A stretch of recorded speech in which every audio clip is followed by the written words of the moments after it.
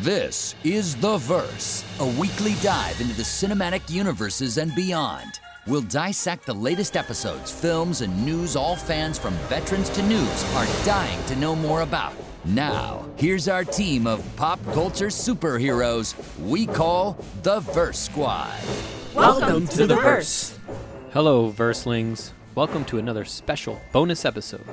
As part of our extended verse, we interviewed the Oscar-nominated visual and special effects supervisors behind Shang-Chi and the Legend of Ten Rings, Christopher Townsend, Joe Farrell, Sean Walker, and Dan Oliver.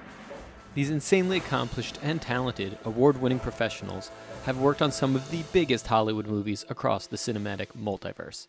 We had a wonderful conversation with Chris, Joe, Sean, and Dan about their work on Shang-Chi. They divulged some fascinating behind-the-scenes facts and even a few Easter eggs. Let's go to the interview. It's a really huge honor for us to be speaking with all of you today. So I guess I'm just going to throw this out to the group. This film really helped transform Shang-Chi from like a character that's only comic book fans really knew about to now like a household name. So do you ever think about the significance of your work and how it like impacts the fans, both old and new? Yes, I think that this was really interesting as a film because it, when I first sort of started, I thought, okay, I need to learn about this character. So what comics should I read? And they said, don't read any comics. Oh, okay. Don't read the comics. We're not basing it on the comic book character. We're basing it on, our own version of this, a little bit updated, not so culturally sort of sensitive in terms of the issues that were brought up back when the comics came out. Or rather insensitive, I should say.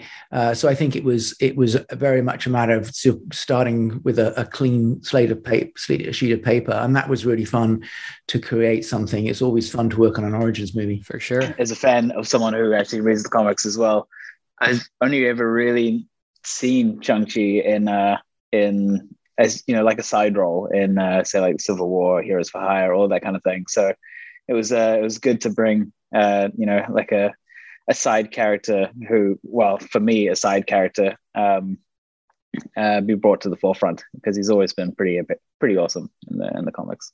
Yeah, I mean, in the comic books, he didn't even have his own comic book. He was part of his father's comic book series. So you're not wrong that he was kind of a side character for a lot of this. And This movie really did transform the character into someone who's like, yes, he's always been this cool, and this character could be really deep. And this film really elevated that. And you guys, did a great job in helping that with the visual effects. Awesome. Thanks. I think anytime you get to work on a sort of, I'll call it an original IP, an original story, is definitely pretty special because a lot of the times in visual effects I've worked on many sequels and Transformers and all sorts of films like that. But when you work along a project like this, it pretty much barely has any of the MCU characters in it, pretty much. And it's in its original origin story. It's pretty exciting from our point of view because we get to invent something that nobody's really seen before, and that those opportunities don't always present themselves. And so you've got to grab those opportunities. That's for sure. Yeah, absolutely. You also get that kind of nice surprise factor, I think, as well. It's a little bit like Guardians, when you take an unknown or a relatively unknown source material, and then it turns out to be something, epic. It's just kind of a nice feeling, you get that surprise hit. It is always very cool. I'm really glad you actually used that exact analogy because that's the analogy I used on our podcast when we first reviewed Guardians. The film. I was like, this is exactly like Guardians. Nobody knew who these guys were, and it came out and just blew everyone away. So I'm feeling good right now. I think it was also obviously very important, Marvel had never done anything with an Asian American lead, an Asian lead, and I think it felt very important. And I think we had a director and a whole crew that, even though not all of us obviously are Asian descent, but there was an incredible sensitivity and awareness and care taken with the entire film, from script to costume to set design to obviously performances and acting. And obviously it's almost an entirely Asian cast. And I think having everything being very sympathetic and and deferential towards Asian cinema and Asian culture, and so much care was taken to make it appropriate and not appropriated. And I think that I'm very proud of what, as a team we managed to pull off. I think, hopefully that the Asian community who saw it, enjoyed it, and felt it represented well. Yeah, I mean, in a similar vein, right?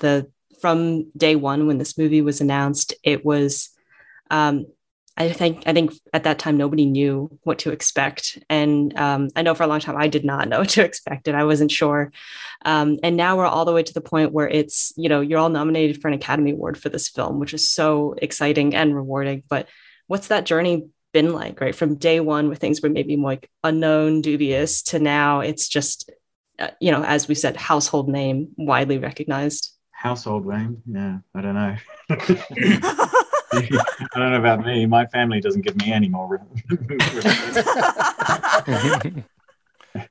Yeah, I just think, knowing that it, as you say, starting off, you have no idea.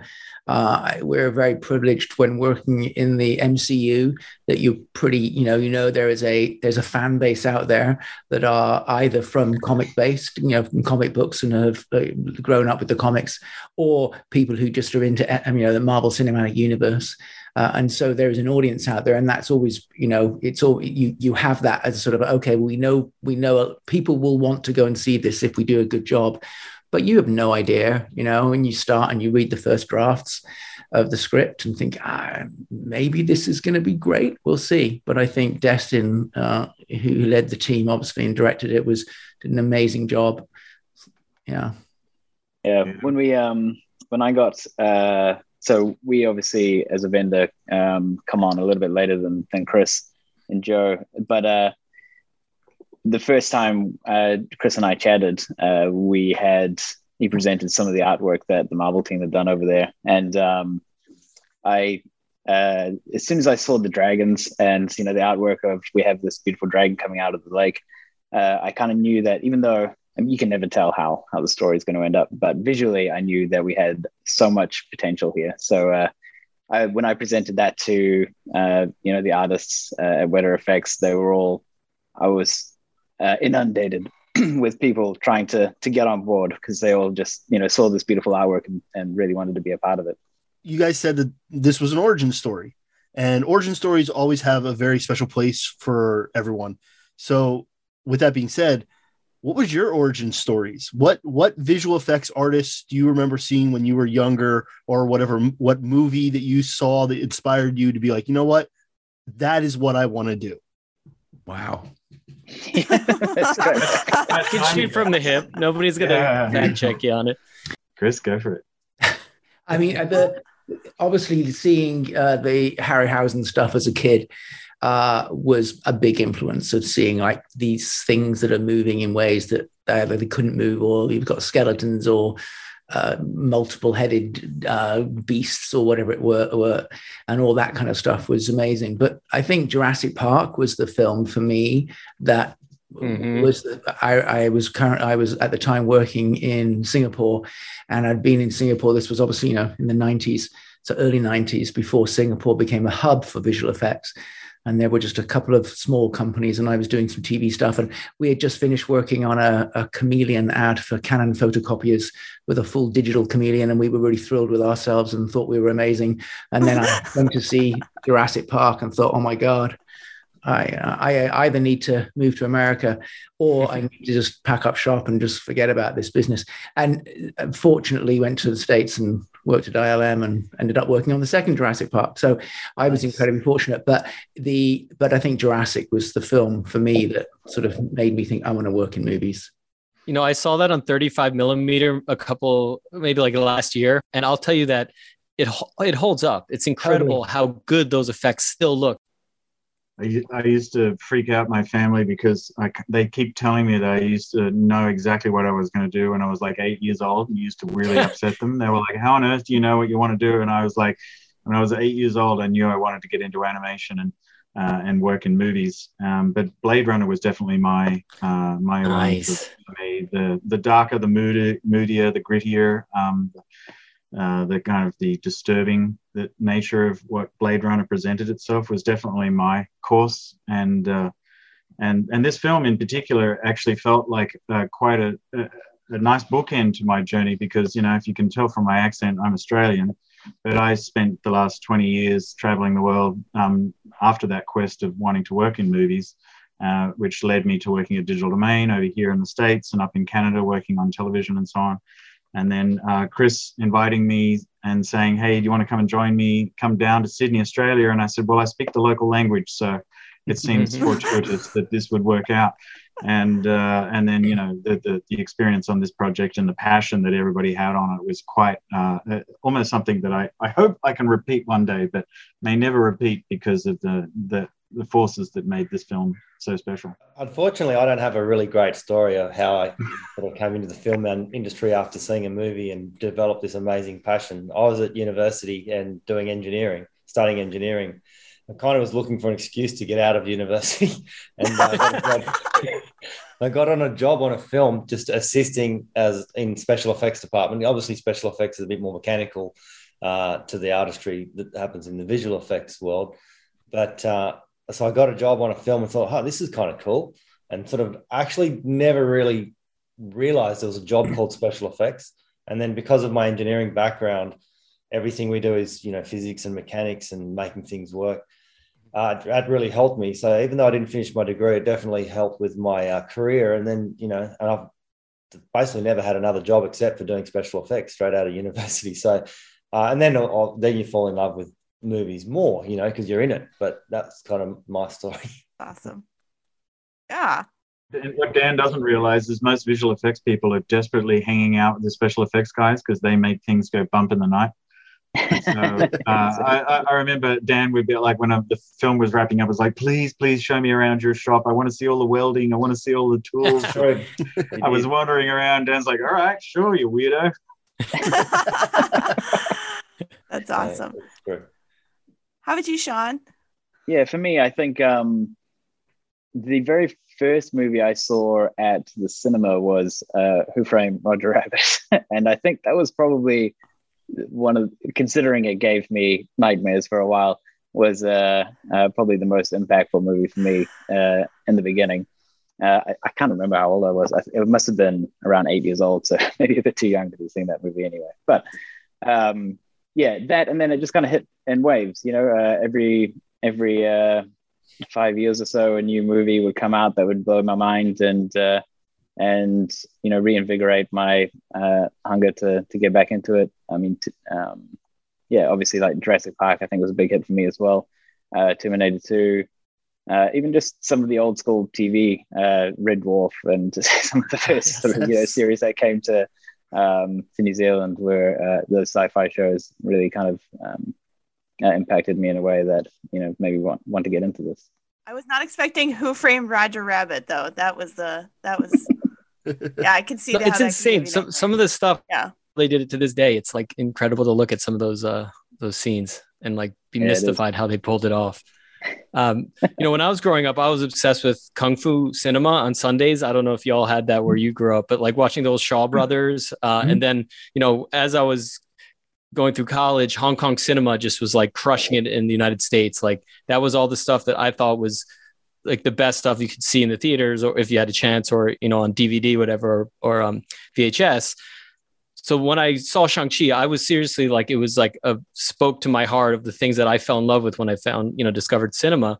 But so there's so many scenes in this film that I kind of think were like these beautiful throwbacks to like classic Hong Kong cinema as well as action movies.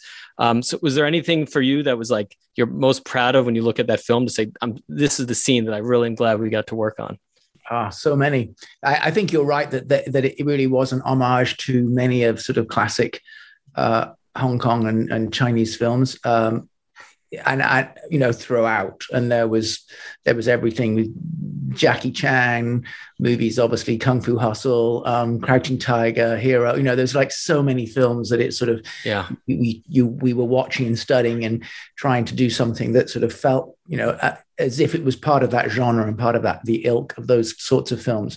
I too spent a long time in Asia, and and so had seen an awful lot of Chinese cinema, and I think, I mean, all of it, to be honest, from my point of view. I think particularly the opening the dance fight scene between father and or between Wenwu and Li, the mother character, his wife eventually. I think that's beautiful and beautifully photographed and beautifully acted and very poetic, and it sort of really, to me, it set the scene for the whole film. And but there were many. There were some pretty key members on the stunt team, and they brought a lot of manga and anime influence into it. So a lot of the camera work, and the interesting evolution that I found with camera work these days is, we try and make our cameras as grounded as what a real camera can do, but it's amazing what the cameras do in anime and manga and all that sort of stuff. But then what we can do with technology is take those cameras and do some wild things. So it's an interesting balance of sort of these wild camera moves that you would never think were believable and more grounded cameras, and they're sort of meeting in the middle. So I'd say there's definitely a lot of manga and anime, especially in the martial arts and the camera work in this film, and brought to pretty much a new level that hasn't really been seen in cinema before. On a lot of the scaffolding for fight sequence, for instance, has got a lot of that influence in there. With some of those camera moves and digital takeovers and the things we're doing in there, it's quite influential from that sort of point of view. Yeah. Anyone else have like a favorite scene or like a scene that you're most proud of having worked on? And Chris, I totally agree. That was actually, I think that was my favorite scene of the film. I remember seeing it in trailers, this sort of Crouching Tiger, Hidden Dragon style choreography, and thinking, like, for the first time, I was like, I think they're going to get this movie right. What I love about it is it sets the tone, and I think very elegantly, but it also, one of the great things about this film particularly is that you bounce around in so many different looks and feels. And I think that's really exciting from an environment point of view, and also a martial arts style point of view as well. You go from everything from the very aggressive to the Tai Chi to the Wuxia you've got all these different styles and very carefully constructed. I mean, that again goes back to this whole point of doing something as authentic as possible. Brad Allen, who was the second unit director and the stunt coordinator. Unfortunately, he died a couple of weeks before the premiere, but he was incredibly influential. And what he brought to the table was an incredible knowledge on very authentic martial arts.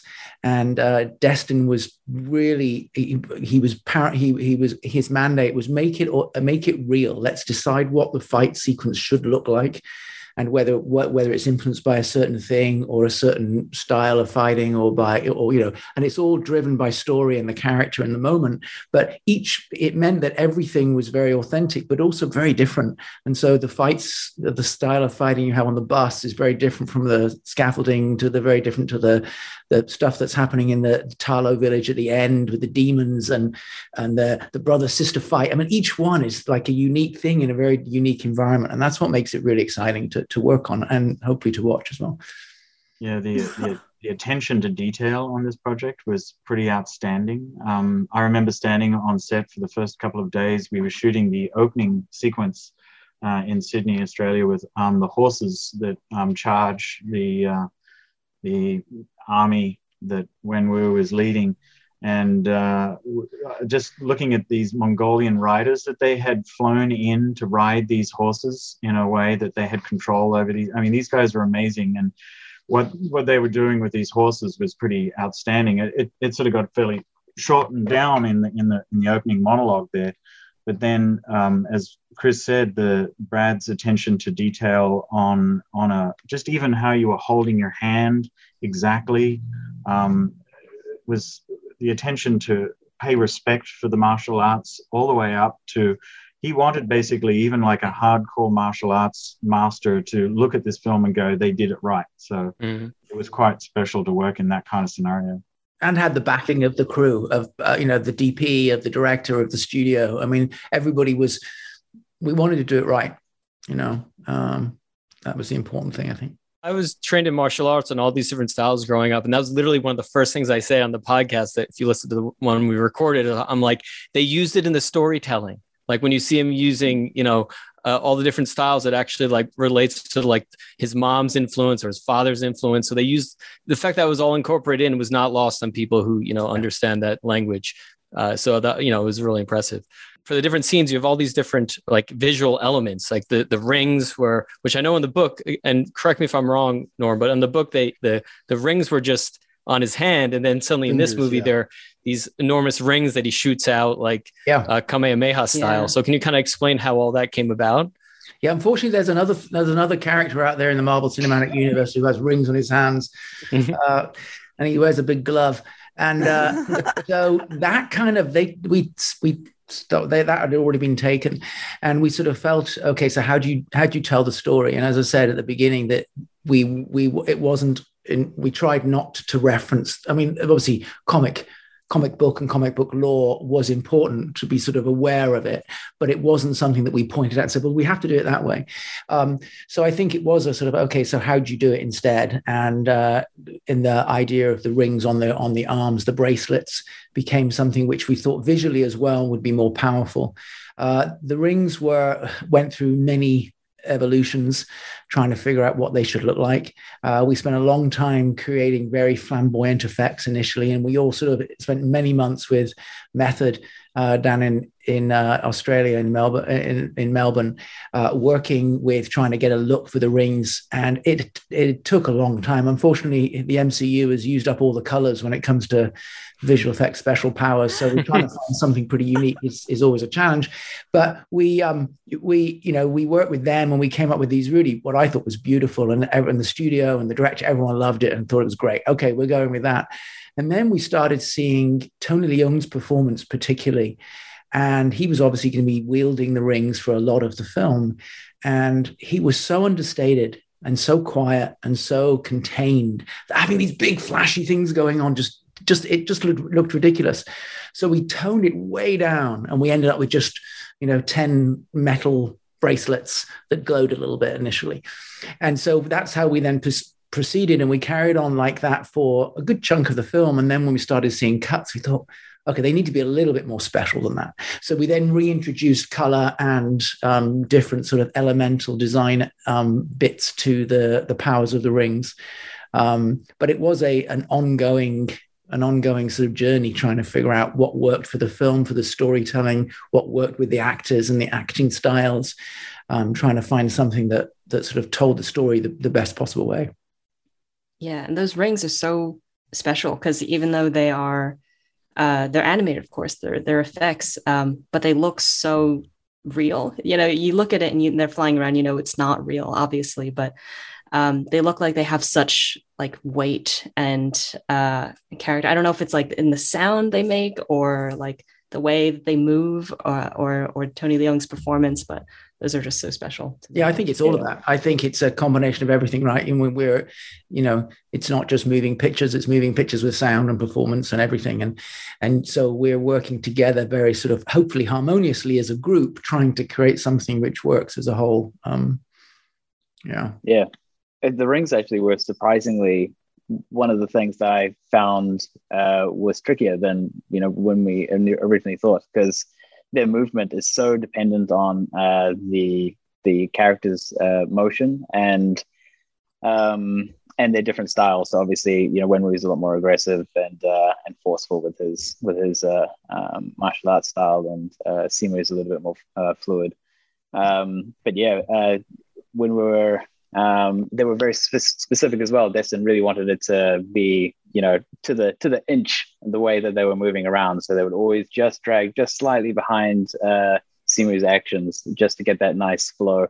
And when it came to Wenwu, we wanted that sharp aggression throughout his fighting. So originally I just thought it's just 10 rings. How hard can this be? And it ended up being a little bit trickier. But no, it was worth it. It reads for sure. That's awesome. Now, obviously, those are the rings, but did you find that from a visual effects standpoint, any other scene or special effect that you went into that turned out to be trickier than you anticipated? That was like, it might not even be a big detail in the movie, but for some reason it took you a long time to nail it. Was there any particular moment for that? I would say sunlight. We were blessed shooting in Australia, which has a gorgeous climate, and we were blessed with bright blue skies and harsh sunlight, and very little cloud cover, and very little rain, very little stormy skies, and we wanted stormy skies, so we had massive rigging, particularly for the last sort of third to half of the movie, which is set in Ta Lo, which we shot on a location. The art department created this amazing village of about a dozen houses with the temple all as practical. And then we obviously built our whole CG world around that. And so our whole, I think it's 30 square miles of sort of environment and mountains, and everything is all CG. But but a lot of the stuff in the actual village was originally practical. But because of the harsh sunlight, it didn't really work with what we were going for. We wanted this moody sort of overcast feel, and we wanted it to be getting moodier and more overcast throughout the film as things progressed. And so we had, I think, a couple of 350-ton cranes. Yeah. Two of the biggest cranes in Sydney, basically holding up two of the biggest scrims I've ever seen in my life. And they cast these beautiful square shadows on the ground. So we were thinking maybe we just have a world with square clouds that could possibly work. But we eventually had to. Well, Sean, you were one of the companies that did a lot of this work. So why don't you tell us about what you did? Yeah. So. Originally, I think we were thinking, let's see what we can get away with as far as just grading the sunlight out. If we roto off everyone from the foreground, everyone who's in shadow, see what we can do to grade out the sunlight. And it ended up just being, like Chris said, the sunlight was just beautiful, cloudless days, and just hitting every surface with such harsh sun that it pretty much, was impossible to grade. So we started rotoing off all of the main actors within this square shadow. We match moved every single person in the background who was getting hit by hard sunlight, so that we could preserve their action. And from that hard shadow backwards, we had to pretty much just replace entirely with CG for the most part. Just the reason being it was just too hard to grade out. So we did a ton of match moving. We were having to match move a lot anyway, just because all of the weapons that the extras were wielding had some kind of effect on it. They were all dragon scale, made out of dragon scale, and in the presence of demons, they kind of glow a little bit. And that was quite a late addition to our creative brief, when somebody in the room, while we were looking at some dailies and reviewing stuff, somebody said, "Do you think it'd be cool to have the weapons glow?" Yeah, that'd be cool. Okay. Yeah. Immediately, okay, camera department, let's go. Track all of these things. So we had to, so everything was in post, was then tracked, rotoscoped, and replaced or enhanced. It was a tremendous amount of work just to get the weapons to glow, which is such a subtle thing, I know, exactly. There's nothing more disheartening than this amazing set that we built, and then the art department are like, "How are you going to get rid of the sunlight?" And we're like, "Oh, we're going to replace it all." And they're like, "What? How did we build it?" And you were like, well, we built it for when there's clouds and inside, and it works really well, and the actors feel it. But yeah, unfortunately, we have to replace it. Well, I'm sure the actors are very appreciative. And I always have a saying when because I make films and I teach film making every now and again, but it's that God hates filmmakers. So if you're depending on the weather to work out for you, you're hated by the Lord. Just remember that. The main temple, the main temple was really good for protecting us from the rain. And it was particularly good for these huge thunderstorms that would run on in, and you would be able to hide in the temple. So it was pretty good from that point of view. But I think it also brings up, like we talk about the weapons. I don't know, Dan, if you want to talk a little bit about the soft weapons, because that's sort of an unsung hero. Sort of that's something that so people just don't realize what you guys do in the special effects department for that. True. Yeah. Well, within special effects, we have another department we call the softs and breakaways department, and they basically build everything that's got to be soft or breakaway. So the props department and the art department will design the weapon, and they'll build the hero weapon, and they give that to us, and then we replicate that in sometimes 2 or 3 different versions. There might be a super soft, which the actors are using in close combat fighting, where there's a chance they're going to hit each other, and it needs to be super soft. But that one sometimes will be a tiny bit wobbly or won't perform as well, or it'll be a bit heavier than the second soft, which is some performers use, and it's got to have the exact right weighting, and they can swing it around and do all their crazy stuff. And if they do accidentally hit each other, which is unlikely because they're professionals, it's still not going to take an eye out.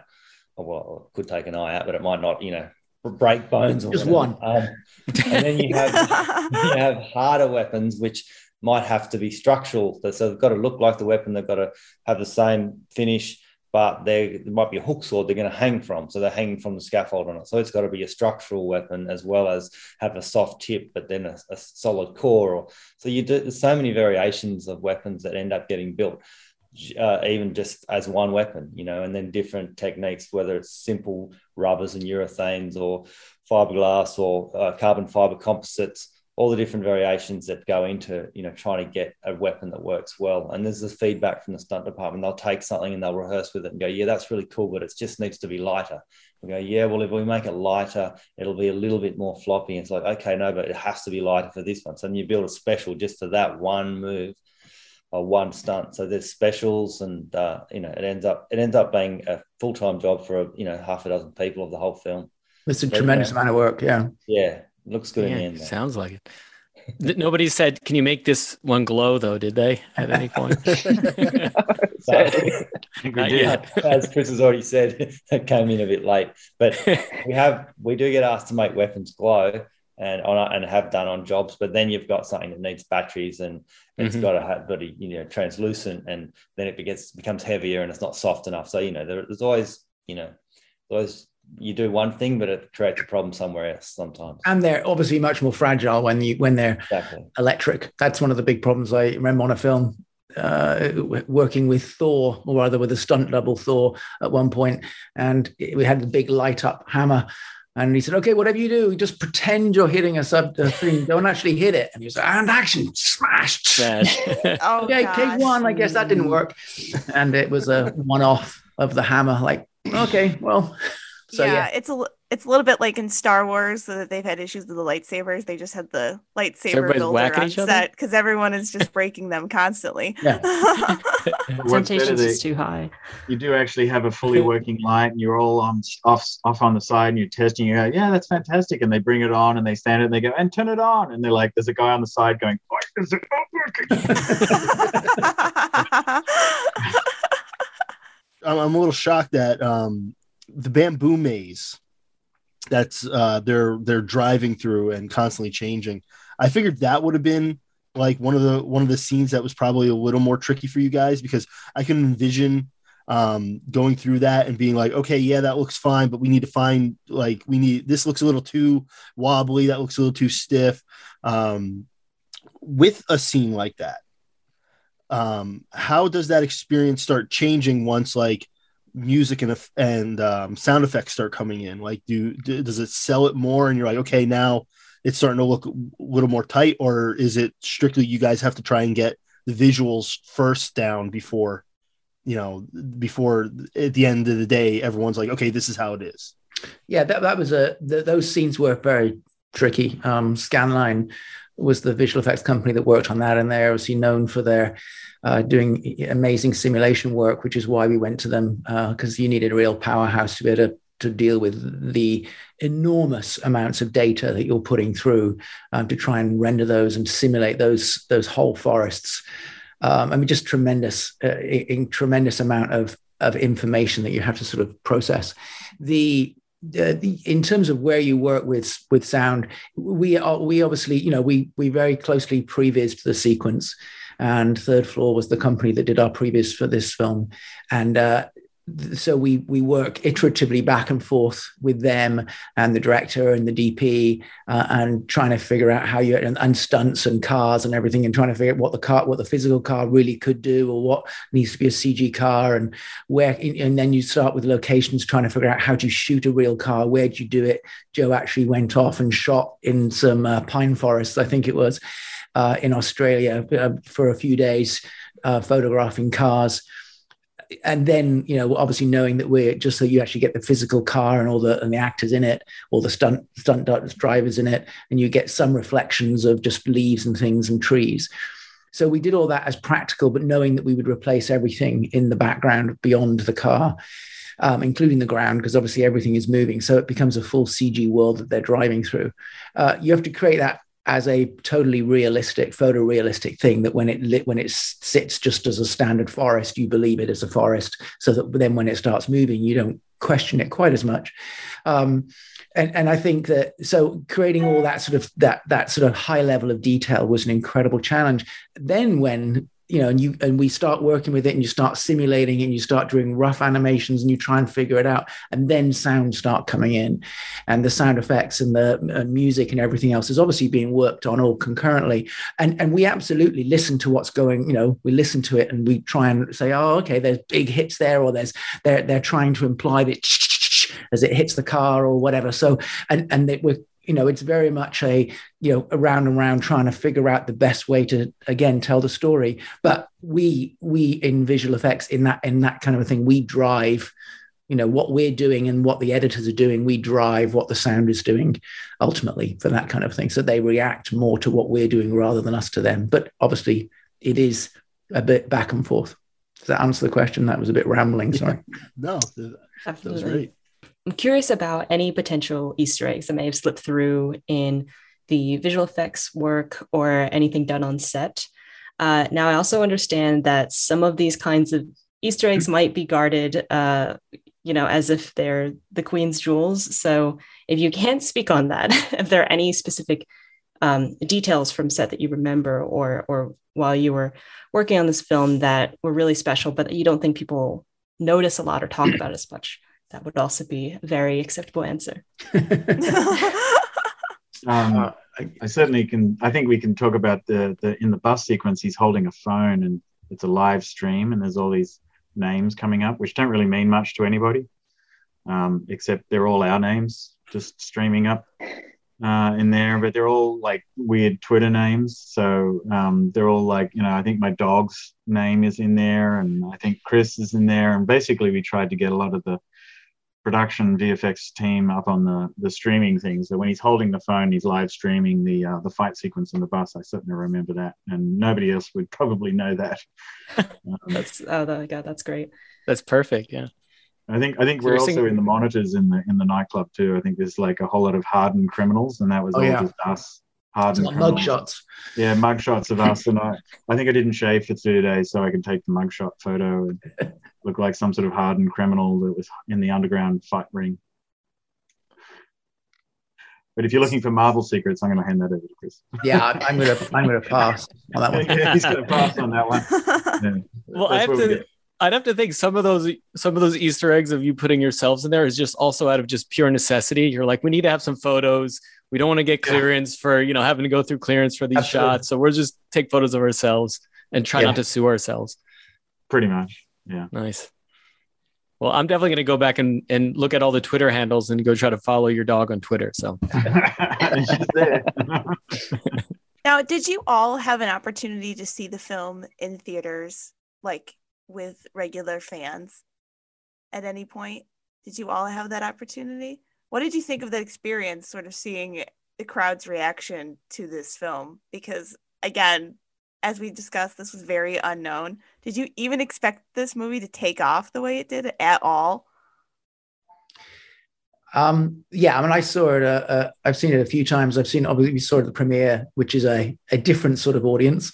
Mm-hmm. But then, obviously, watching it with regular audiences and seeing people react and laugh and cheer and things is always heartwarming. And did I think it was going to take off? I mean, I hoped it would. I thought that it was an important movie. in a similar way to what Black Panther did for the Black community, the African American community. I thought that what Shang-Chi was going to be hopefully something as culturally significant and well received. So I think we hope for something like that.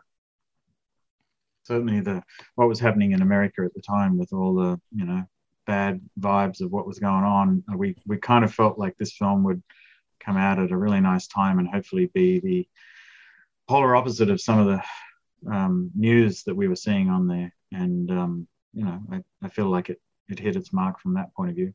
And I certainly only saw it at the premiere with COVID going in full swing at the time. It was a bit hard, and I kind of regret not having seen it in a sort of just a general audience. We, as Chris said, saw it at the premiere, which is obviously a very special kind of audience, very select kind of audience, but it was awesome to watch them react. Because I personally had just been sitting in a dark room by myself. Wasn't even working with the team, because when COVID hit, we all came back and we were all working independently of ourselves. So I would go and do what's called tech checks of the final shots, and I would sit in a big empty room and watch it up on the screen and with nobody around me, and I'd just watch the shots over and over. So seeing it in an audience was pretty special for me. Yeah, I was lucky, I think, or am fortunate to be in New Zealand at the time when we had like no community cases. So for me, it was full cinema, everyone going off. It was an incredible experience to watch, for sure. And it was one of the first sort of really big blockbuster type movies that had come out last year. So it was, I think people were really eager to get back into the theater and see something of that kind of spectacle. So it was awesome. I think the crowd was even wilder than they may have been had they not been trying for that kind of thing. Fortunately, I didn't get to see it on the big screen. I saw it on the small screen. I'm actually in Prague at the moment working on a film, so I've got some of my crew with me who are on Shang-Chi. So we did a bit of a chips and popcorn night in front of the TV and watched it, which was good because it meant we could have a running commentary and talking backs and forth. Oh, this bit, they missed that bit. Oh, they did that bit. That's great. So you can't talk like that in the cinema. So Chris and Joe ruined this bit. Yeah, that was fun. Yeah, they screwed up. Oh, God damn, what happened to you? You probably saw it on the airplane, mate, right? And full cinema screen, just about 3 inches in front of your head. Slightly bigger than that. Yeah. That's awesome. That's awesome. Okay, guys. So I think we only have time for one more question. And of course, we are going to save the hardest question for last for you guys. At the end of the film, we see Shang-Chi, Katie, and Wong singing some mad karaoke. So what's your go-to karaoke song? On the spot. Let's go. If you had to give you a microphone right now, what would be your burst into song? What would you burst into? I'm English, so I don't do karaoke. Boo! Never done karaoke. I totally Your Song by Elton John. I don't know why. It just seems to be the one I go to when I've had a couple. I'm sure it's a crowd pleaser, though. That's a good one. Oh, it totally is, yeah. I'm more of a Only the Lonely Roy Orbison. Oh, nice. Oh, nice. That's a good one. I guess, Dan, you're going to... Never done karaoke, believe it or not. Yeah. No, those are good choices. I'm glad that was the hard question. I know, seriously. I know. I can think of other hard questions you'd ask, and we'd be like, nah, not going to answer that. Yeah, Chris has had to avoid a few like classified information questions. Yeah. Yeah, instead he'll divert and start singing in karaoke. Exactly. That's how we get the actual answer. I can't answer it, but I can sing the answer. Loophole. Yeah, a Marvel loophole. That's awesome. I'd like to just thank everyone so much for your work and for your time today, and for bringing this incredible movie to our screens. We so appreciate it. Absolutely. It was a real pleasure. Thanks so much. It was an honor. For having us. Thank you so much. Well, that was our interview with Chris Townsend, Joe Farrell, Sean Walker, and Dan Oliver. visual and special effects supervisors for Shang-Chi and The Legend of Ten Rings. We'll be back soon with coverage of your favorite movies and TV shows across the pop culture multiverse. So long, and thanks for listening to The Verse. The Verse is presented by ScreenRadar.com and produced by Steven Pruzakowski.